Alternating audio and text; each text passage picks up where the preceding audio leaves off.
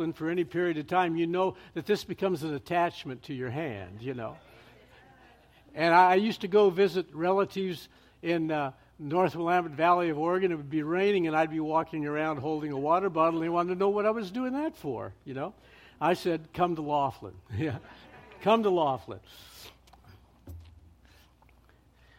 All right, this morning, as we begin, there's something that I would like for us to do, and that is I would like for us to do our Bible pledge. So I'm going to ask each one of you to, whether you access your scriptures through your Bible this morning or through, an electronic device, I'm going to ask you to take your scriptures, and if you would all stand, if you are physically able to do so, our Bible pledge will be 2 pages on the screen. And my invitation to you is to raise your Bible to the Lord, and I'm going to ask you if you would join me in this pledge, and you need to mean these words from the very bottom of your heart. Okay, this is my Bible. It is the lamp unto my feet and a light unto my path. It tells me who I am, what I can become, and where I am going. It renews my mind, changes my heart, and refreshes my soul. It is my daily bread. By faith I will believe its promises, obey its commandments, and honor its principles in my life. With the Bible as my guide, I will walk by faith and not by sight. Praise God. May it be so.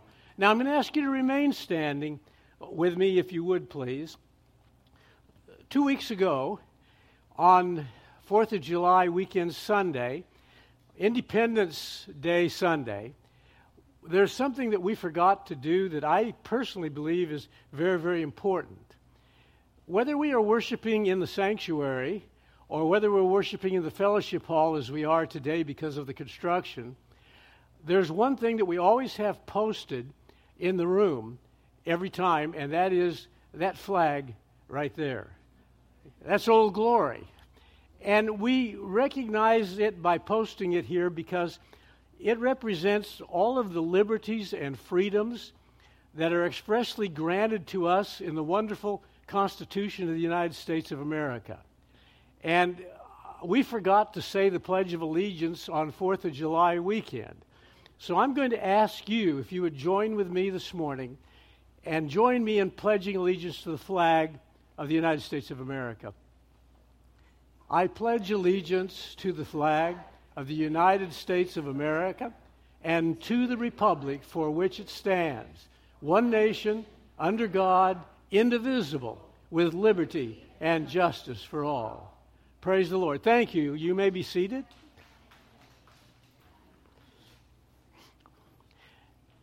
Now I want to ask you this morning, how many of you know this chorus, this simple chorus you see on this slide?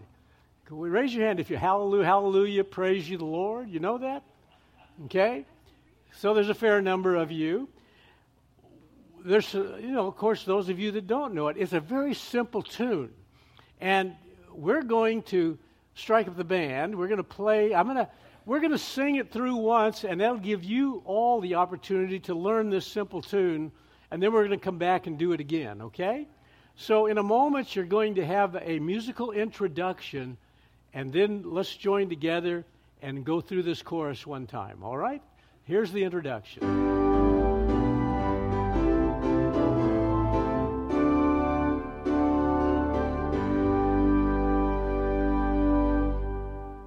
Hallelujah, hallelujah, hallelujah, hallelujah, praise ye the Lord. Hallelujah, hallelujah, hallelujah, hallelujah, praise ye the Lord. Praise ye the Lord, hallelujah, praise ye the Lord, hallelujah, praise ye the Lord, hallelujah, praise ye the Lord.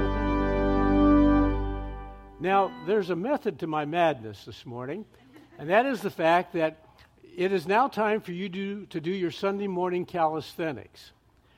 And my method has to do with the fact I need to get your blood pumping because I don't need any of you falling asleep during the message this morning. So those of you that are physically able to do this, here's what we're going to do. The ladies are going to stand and sing the Hallelujah, Hallelujah, Hallelujah. And they're going to quickly sit down, and the men are going to stand and sing Praise Ye the Lord, and then the ladies are back up again, and the men are down, and back and forth. And the only exception to that is when we get to the very last Praise Ye the Lord, everyone's standing at that point, okay? So are you prepared to do this? Of course you are. So ladies, would you please stand? And remember, there will be the musical introduction, and then away we go with our exercise program, all right?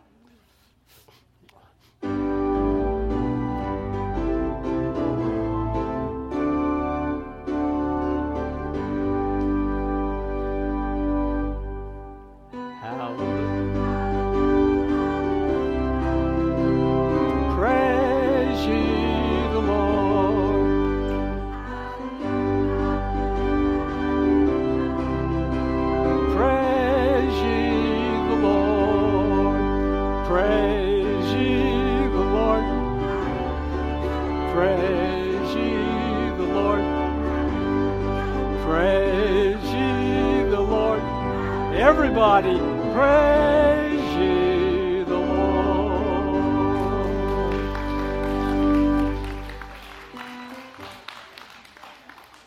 Now, you're not done yet because some of you messed up in one spot there, okay? And I'm a perfectionist. You have got to get this right, okay? So, wake up and pay attention, folks. Here we go. So, ladies, if you would stand, please. Here's the introduction.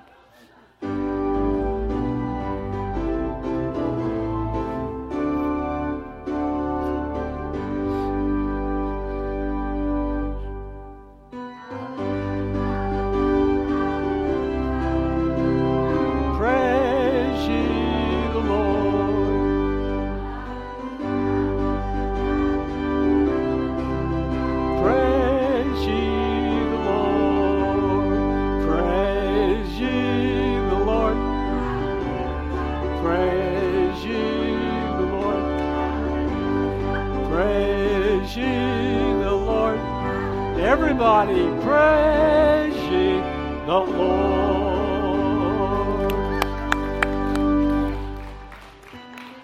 You did good. You did good.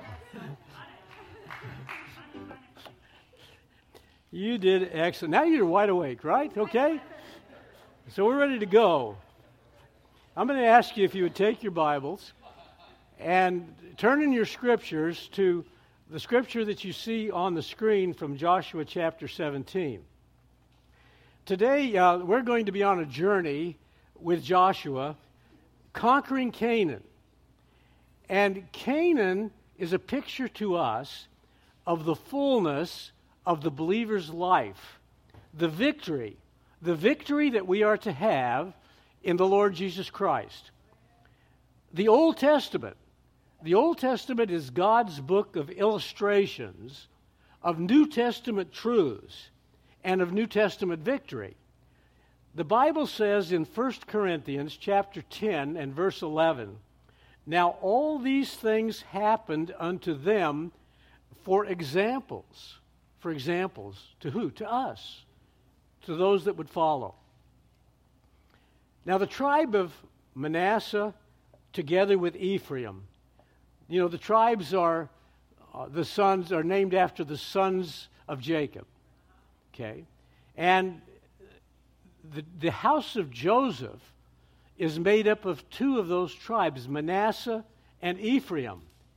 The other tribes are made up of, by name of one of the other sons of each of the other sons of Jacob. Joshua himself was a descendant of Ephraim, so Joshua himself was of the house of Joseph. So I want you to come with me, if you will, and we're going to look into our scriptures. We're going to open them and read our scripture lesson this morning from Joshua chapter 17, beginning at verse 12.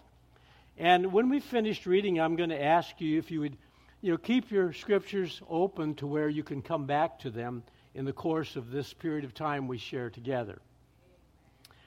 beginning at verse 12. Yet the Manassites were not able to occupy these towns, for the Canaanites were determined to live in that region. However, when the Israelites grew stronger, they subjected the Canaanites to forced labor, but did not drive them out completely. The people of Joseph said to Joshua, "Why have you given us only one allotment and one portion for an inheritance? We are a numerous people, and the Lord has blessed us abundantly." "If you are so numerous," Joshua answered, "and if the hill country of Ephraim is too small for you, go up into the forest and clear the land for yourselves there in the land of the Perizzites and the Rephaites." The people of Joseph replied, "The hill country is not enough for us, and all the Canaanites who live in the plains have chariots fitted with iron, both those in Beth-shan and its settlements and those in the valley of Jezreel." But Joshua said to the tribes of Joseph, to Ephraim and Manasseh, "You are numerous and very powerful. You will have not only one allotment, but the forested hill country as well. Clear it, and its farthest limits will be yours. Though the Canaanites have chariots fitted with iron, and though they are strong, you can drive them out." We're going to look to the Lord for a word of prayer, and then we're going to seek to find what this means for us in our individual lives today. Would you pray with me, please? Heavenly Father, we bow before you. We pray, O Lord, that you'll help us to have a better understanding as we search through your scriptures this morning of how we can truly have victory in Jesus. For, Lord, we know that your challenge for us and your desire for us and your plan for us is that we might be victorious Christians living victoriously. So, Lord, I pray that you'll help in regard to the deficiencies of this speaker, and that your holy word, your scriptures, will be applied to each individual here through the work and the power of the Holy Spirit. May your will be accomplished in this period of time we have together now as we look into your word. And I pray this in the name of Jesus. Amen.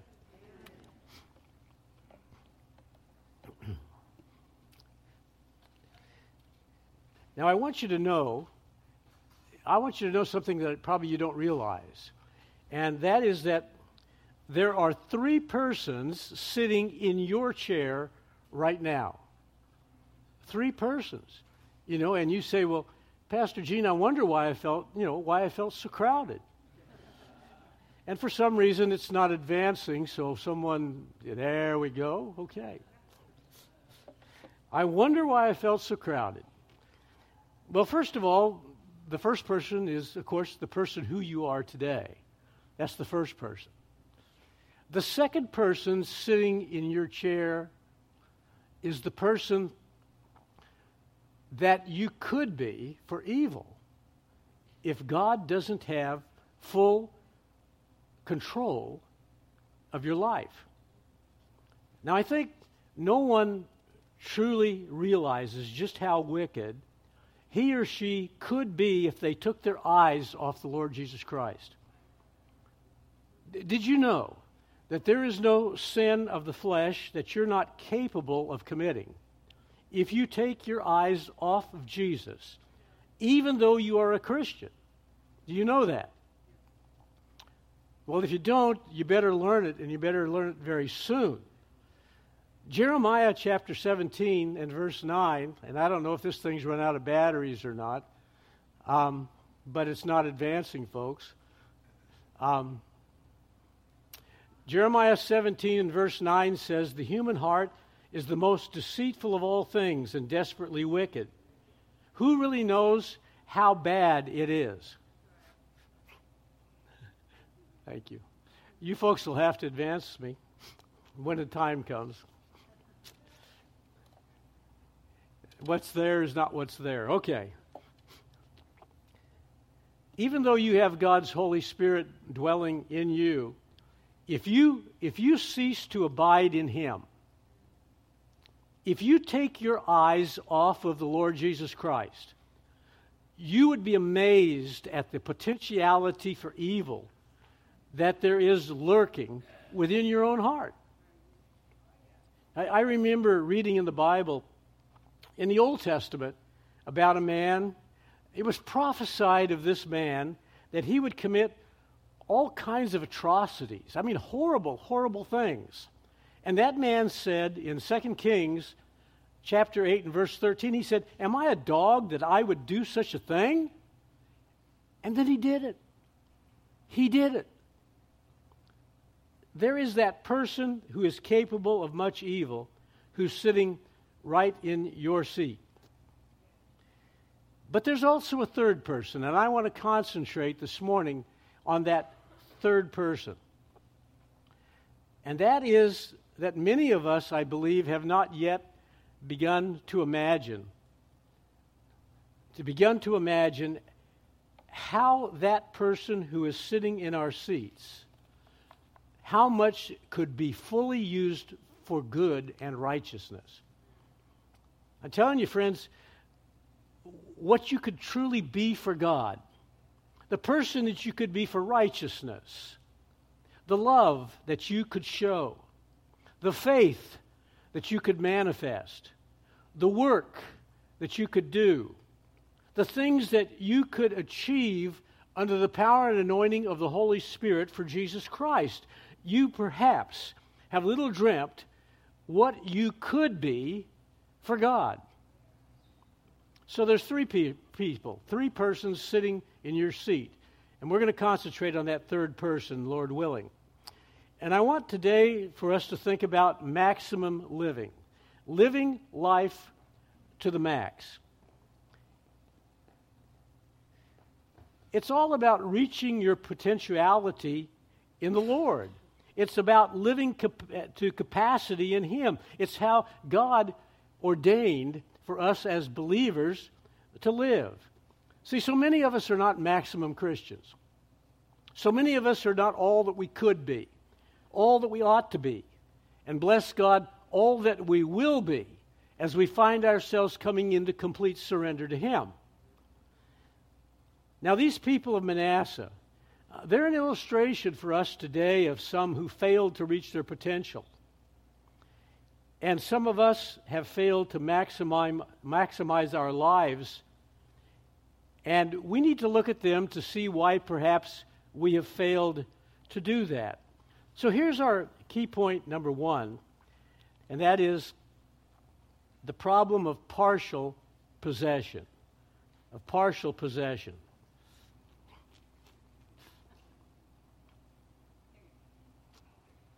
This has become more complicated than it really is.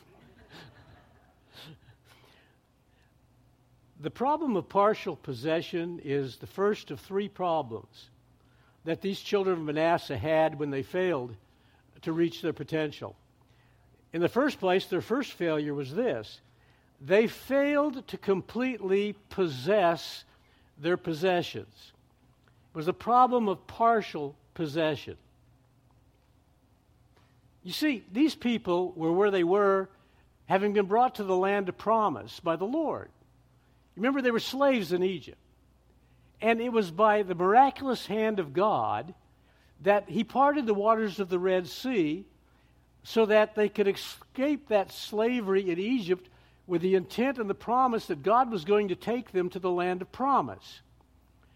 And God protected them. As the waters of the Red Sea caved in, they caved in on the Egyptian army that was in pursuit and destroyed the Egyptian army. They had other enemies out there in that wilderness. As they traveled across that wilderness, God provided a pillar of cloud by day to guide them, and He provided a pillar of fire by night to protect them from their enemies. It was God that took them across that wilderness area and brought them to a point of entry into Canaan, the land of promise. And it is then that their faith failed them. They sent 12 spies in. 10 of them came back and said, they're giants, they're too big, they're too powerful, they're too strong. We can't do this. Folks, you hadn't done any of this yourself. God had done it all. He was there. He was for you. He was ready to carry you. So because of their disobedience, they wandered for 40 years in that wilderness till a new generation came on board. And then God brought them to the banks of the Jordan. They followed. They were obedient. God parted the waters of the Jordan. They marched across on dry land. He took them to the walled city of Jericho. And as they marched around the walls of that fortress city and blew their trumpets, the walls fell down. What did archaeologists find many years later? They found those walls didn't collapse because the Israelites pushed them down from the outside. Those walls collapsed from the inside out because guess who was doing it? God was once again intervening on their behalf. Now they come to this point where God says, I want you to possess all of this land. I want you to drive these people out. This is the land I promised to you. And they aren't completely obedient. So they failed to completely possess their possessions. If you look in verse 12 of our scripture, yet the Manassites were not able to occupy these towns, for the Canaanites were determined to live in that region. What they were doing was they were keeping company with Canaanites, and God said, drive out the Canaanites. So the question for us today is, who are the Canaanites? Who are the Canaanites? Well, to us, the Canaanites represent the power of Satan. Because you see, the Canaanites were demon worshipers. They were demon worshipers. And God said that they were to utterly be driven out. They were to be dispossessed so that God's children could inherit the land. Now remember, the land speaks of the fullness that you and I have in Christ. The Canaanites speak of the power of Satan that keeps us sometimes from living to the maximum and fulfilling our potentiality. Now you know you're always going to be in trouble if you are constantly keeping company with Canaanites, because you don't really have anything as a Christian in common with Canaanites. I mean, I heard one time about a pastor late at night was on his way home. He's driving down the city street, and he saw this older gentleman staggering around on the sidewalk. He was obviously intoxicated, and the pastor stopped and got out of his car and went over to him and talked with him, held a conversation, and finally found out in the conversation where the man lived. And he said, well, come with me, I'll put you in my car and I'll take you home. So the man did. He went with him, and he took him home, and he drove him up to the front of his house and got out and helped him out of the car and helped him to his front door.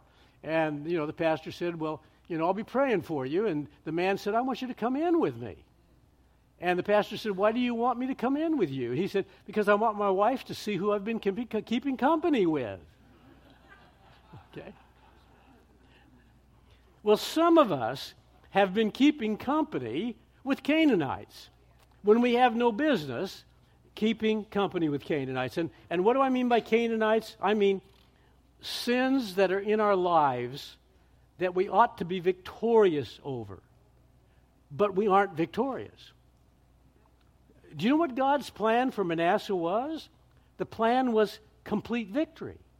Complete victory. Do you know what God wants you to have? Complete victory. Now I can hear it. Somebody in their mind is saying, oh, Pastor Gene, complete victory is impossible. Impossible. Well, as long as you feel it is, it will be. It will be.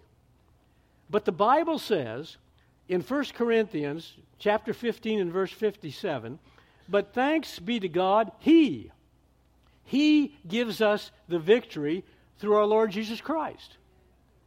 See, God's plan for you and for me is complete victory. We are to be living victoriously. Do you know what General Douglas MacArthur said when he came back from Korea? I was just a young lad, probably about, 10 years old, 8 years old, when President Truman summoned General MacArthur back from Korea. And I remember, probably because my father and grandfather pointed it out to me, but I remember the photos of General MacArthur disembarking that plane. and the throngs and the crowds that met him there.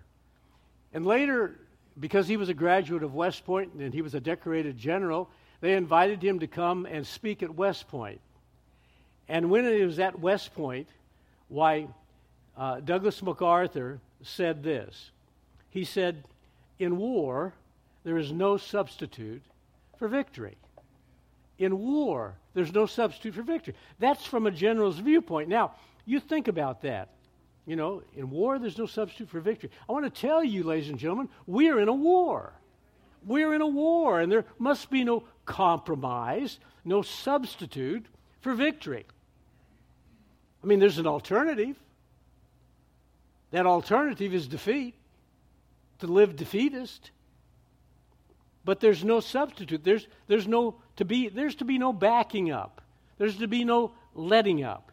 No substitute for victory in our personal spiritual lives. You know, we're not here. God hasn't challenged us to be here to make peace with the world, to get along with the world. We're to overcome the world. And a worldly Christian is basically a traitor to his or her Lord. I mean, are you a worldly Christian, or do you testify that you know that you have victory in Jesus and you're unashamed of it no matter where you are or who you're talking to? So I want to say there's no substitute for victory over the flesh. You know, we're not to condone the flesh. We're here to crucify the flesh. And our flesh is not to be dictating to us.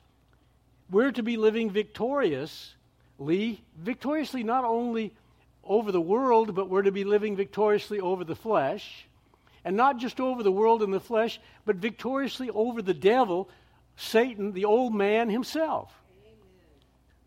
Jesus died on the cross and rose again on the third day, and now sits at the right hand of the God the Father, interceding for you and for me, that we might have true victory in Jesus. You know, the devil's like a roaring lion. You know, you don't sit down at a peace conference with a roaring lion. You know, either you get that roaring lion or he gets you.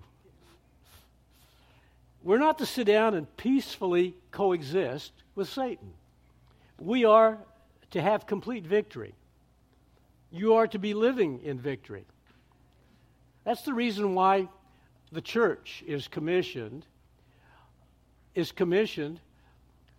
not to just hide in our own little structure, you know, in a protected situation, as if we are building a moat and a wall around this holy place.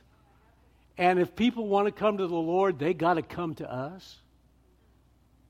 But that's not the picture that's portrayed in Scripture. The picture that's portrayed in Scripture is that the gates of hell shall not prevail against it. It shall not prevail against us. Why? Because we're going out in the community. We're going out and sharing Jesus, the love of Christ, the message of Christ, the testimony of victory in Jesus. We're sharing our testimony of what God has done for us to make us victorious.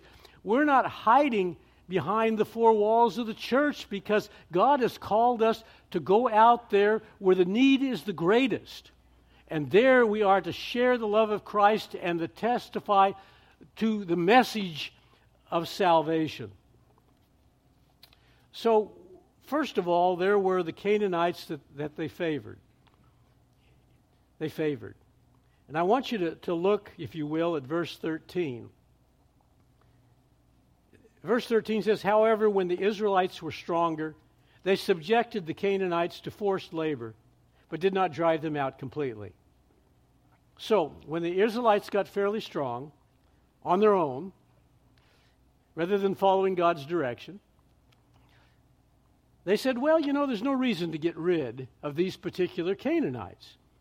You know, rather than driving them out, you know, we'll use them. We'll make slaves out of them, you know. Rather than getting rid of them, we'll make them pay taxes. You know, that is, you know, we're going to use these folks, and we'll be better off with them in the land, regardless of what God has said. regardless of what his instructions are. We know best. We have human knowledge. We are intelligent people. We'll be better off with him in the land. And so there were the Canaanites they favored. I don't know, do you have any Canaanite that you're showing favor to in your life? I mean, is there some sin in your life that you think you're better off with? Perhaps it's some companion that God has told you to get rid of. The Bible says in Proverbs 13:20, a companion of fools shall be destroyed. Is there some questionable business practice or financial scheme that you need to drop? You say, well, Pastor, I think I'm strong enough to handle it. Is there some habit that controls you that somehow you think enhances your life? Do you have some Canaanite that you're favoring that's paying tribute to you, that you've made a slave of that sin? And someone may say, well, it hasn't enslaved me. I'm pretty strong. I can take it or leave it. Well, come to think of it, that's all anybody can do, right, is take it or leave it.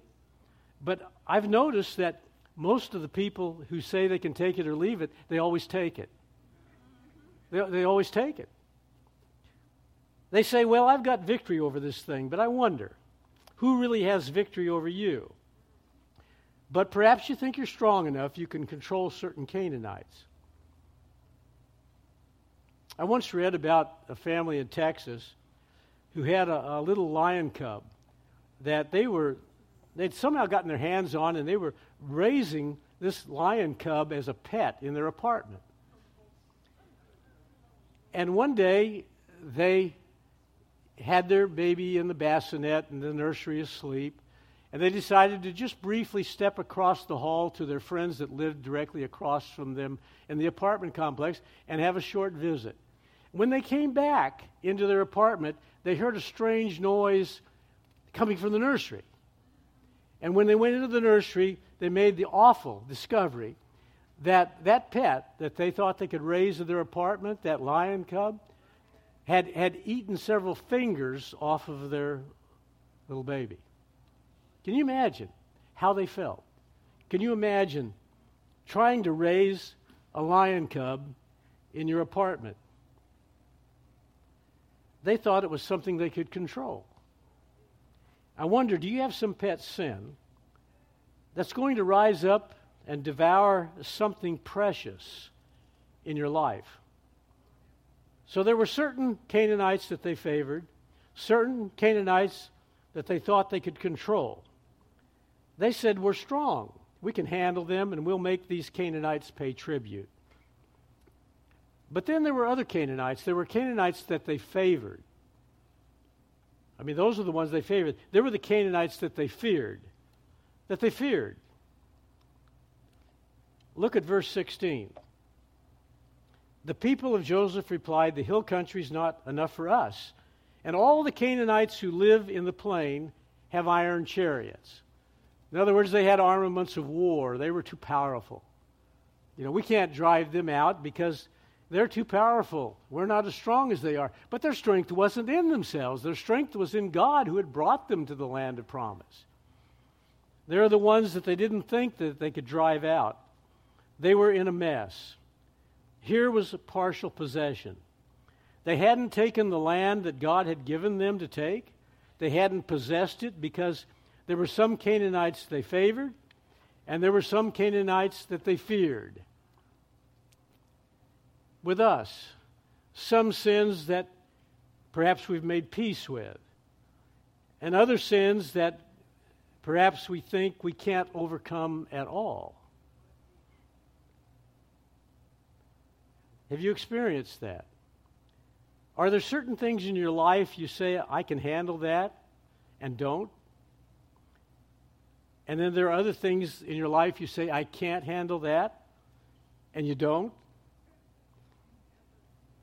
There are just certain problems in your life, certain sins that have chariots of iron. And I want to tell you, brothers and sisters, if you're a Christian, if you are filled with the Holy Spirit, if you are obeying the Word of God, there is absolutely no sin that should have dominion over you. Not one single one. There is no sin so strong. There is no temptation so terrible. There is no problem so powerful that the child of God cannot overcome it in the power of the Holy Spirit. You can't do it yourself. I can't do it myself.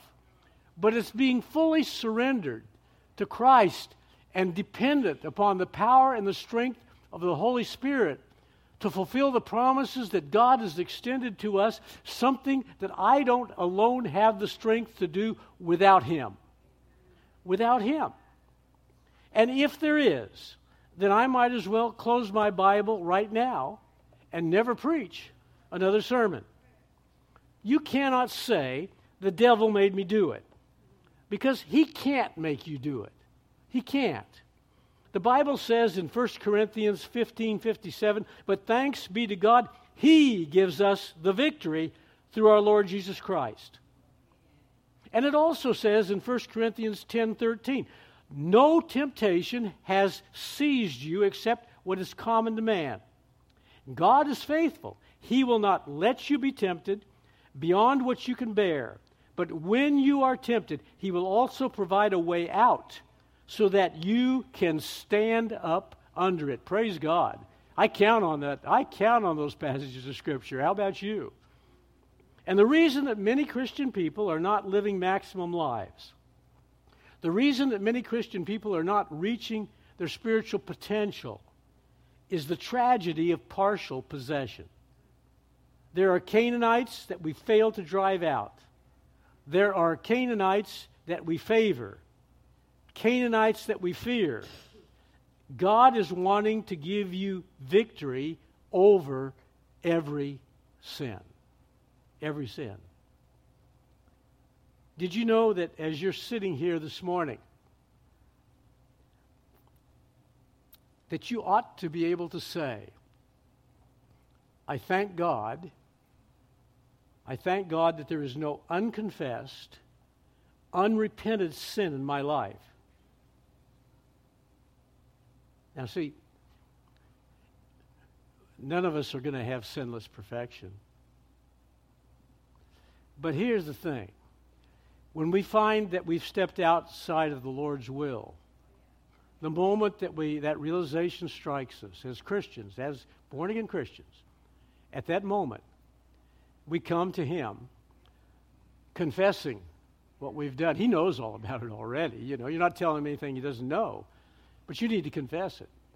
But confession itself isn't enough. There are people all over the land and all over the world that went to confession today. And they already have in their calendars to do the same thing next week that they're confessing.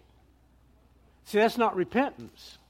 And what the Bible calls for is it calls for repentance, and confession is a small part of repentance. But repentance is coming to the Lord to seek His forgiveness, having confessed the sin to Him, and then saying, Lord, I promise that as you help me, as you enable me, as you strengthen me, I don't ever want to do this again. I'm turning my back on that sin. I'm turning my face to Christ. And Lord, as you strengthen me and help me, I pledge to you that this will not be a part of my lifestyle ever again.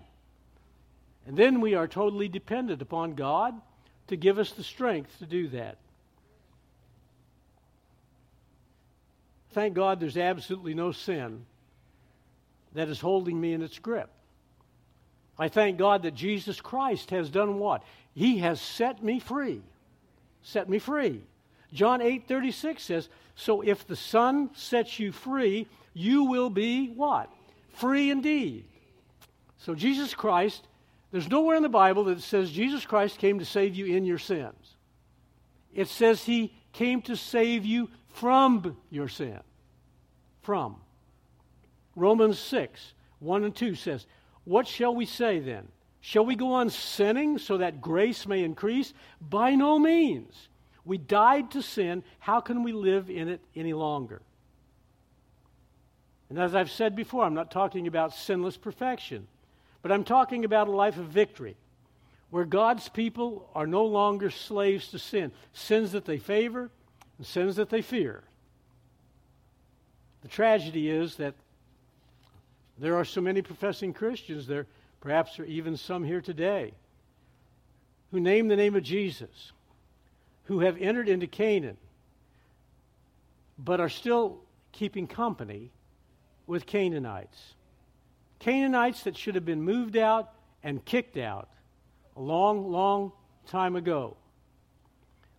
Each one of us needs to be living the victorious Christian life. You and I are insufficient to bring that to pass under our own strength and wisdom. Each one of us needs to be living the Christian life to the maximum. Who is the only one that is sufficient to daily bring us to that point of victory? Who is the only one that's sufficient? Jesus Christ.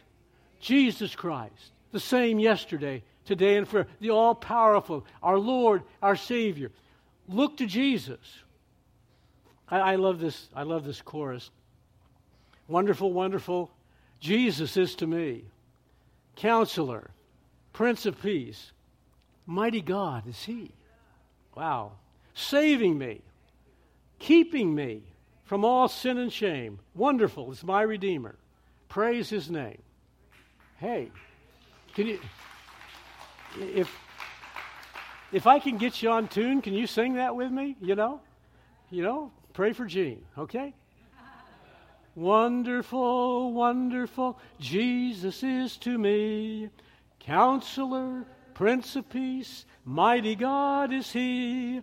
Saving me, keeping me from all sin and shame. Wonderful is my Redeemer, praise His name. Hallelujah, praise His name. Would you please stand?